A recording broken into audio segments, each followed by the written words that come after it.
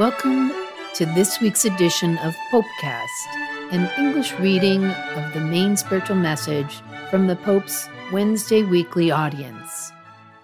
Pope Francis, General Audience, Wednesday, April 13, 2022. Dear brothers and sisters, good morning. We are in the middle of Holy Week, which lasts from Palm Sunday to Easter Sunday. Both these Sundays are characterized by the feast that takes place around Jesus, but they are two different feasts.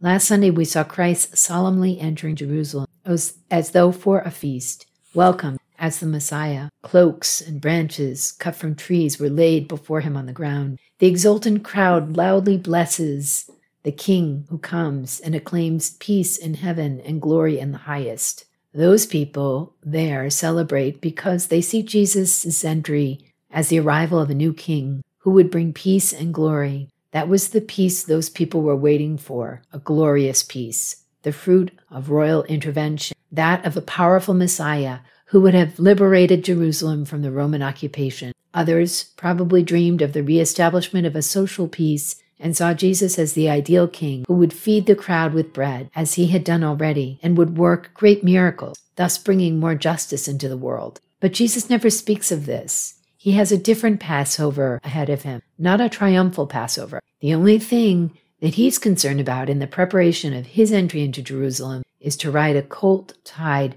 on which no one has ever yet sat. This is how Christ brings peace into the world, through meekness and mildness, symbolized by that tethered colt on which no one had ever sat. No one, because God's way of doing things is different to that of the world. Indeed, just before Passover, Jesus explains to his disciples, "Peace I leave with you, my peace I give you. Not as the world gives do I give to you." They are two different approaches. The way the world gives us peace and the way God gives us peace. They're different. The peace Jesus gives to us at Easter is not the peace that follows the strategies of the world, which believes it can obtain it through force, by conquest, and with various forms of imposition. This peace in reality is only an interval between wars. We're well aware of this. The peace of the Lord follows the way of meekness and the cross. It is taking responsibility for others. Indeed, Christ took on himself our evil, sin, and death. He took all of this upon himself. In this way, he freed us. He paid for us. His peace is not the fruit of some compromise, but rather is born of self-giving. This meek and courageous peace, though, is difficult to accept. In fact, the crowd who exalted Jesus is the same that a few days later will shout, "Crucify him," and fearful and disappointed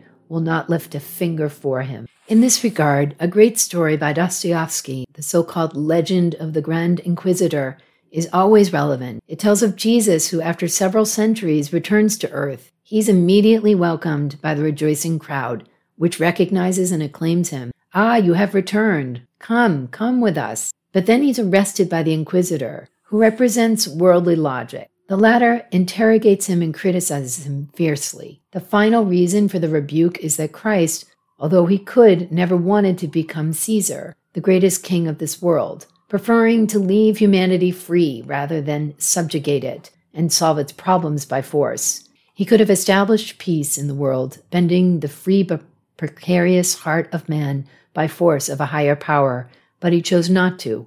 He respected our freedom. "Hadst thou taken the world and Caesar's purple, thou wouldst have founded the universal state and given universal peace." That's from the Brothers Karamazov. And with a lashing sentence he concludes, "For if anyone has ever deserved our fires, it is thou." Here is the deception that is repeated throughout history, the temptation of a false peace based on power, which then leads to hatred and betrayal of God, and much bitterness in the soul. In the end, according to the story, the Inquisitor longed for Jesus to say something, however bitter and terrible, but Jesus reacts with a gentle and concrete gesture. He suddenly approached the old man in silence and softly kissed him on his bloodless, aged lips.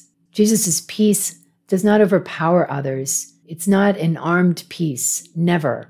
The weapons of the gospel are prayer, tenderness, forgiveness, and freely given love for one's neighbor, love for every neighbor. This is how God's peace is brought into the world. This is why the armed aggression of these days, like every war, represents an outrage against God, a blasphemous betrayal of the Lord of Passover, a preference for the face of the false god of this world over his meek one. War is always a human act to bring about the idolatry of power. Before his final Passover, Jesus says to his disciples, "Let not your hearts be troubled, neither let them be afraid." Yes, because while worldly power leaves only destruction and death in its wake, we have seen this in recent days, his peace builds up history, starting from the heart of every person who welcomes us. Easter is therefore the true feast of God and humanity, because the peace that Christ gained on the cross in giving himself is distributed to us. Therefore, the risen Christ on Easter Day appears to his disciples. And how does he greet them? Peace be with you. This is the greeting of the victorious, the risen Christ. Brothers and sisters, Easter means passage. This year, above all, it is a blessed occasion to pass from the worldly God to the Christian God, from the greed that we carry within us to the charity that sets us free, from the expectation of a peace brought by force to the commitment to bear real witness to the peace of Jesus. Brothers and sisters, let us place ourselves before the crucified one, the wellspring of our peace, and ask him for peace of heart and peace in the world.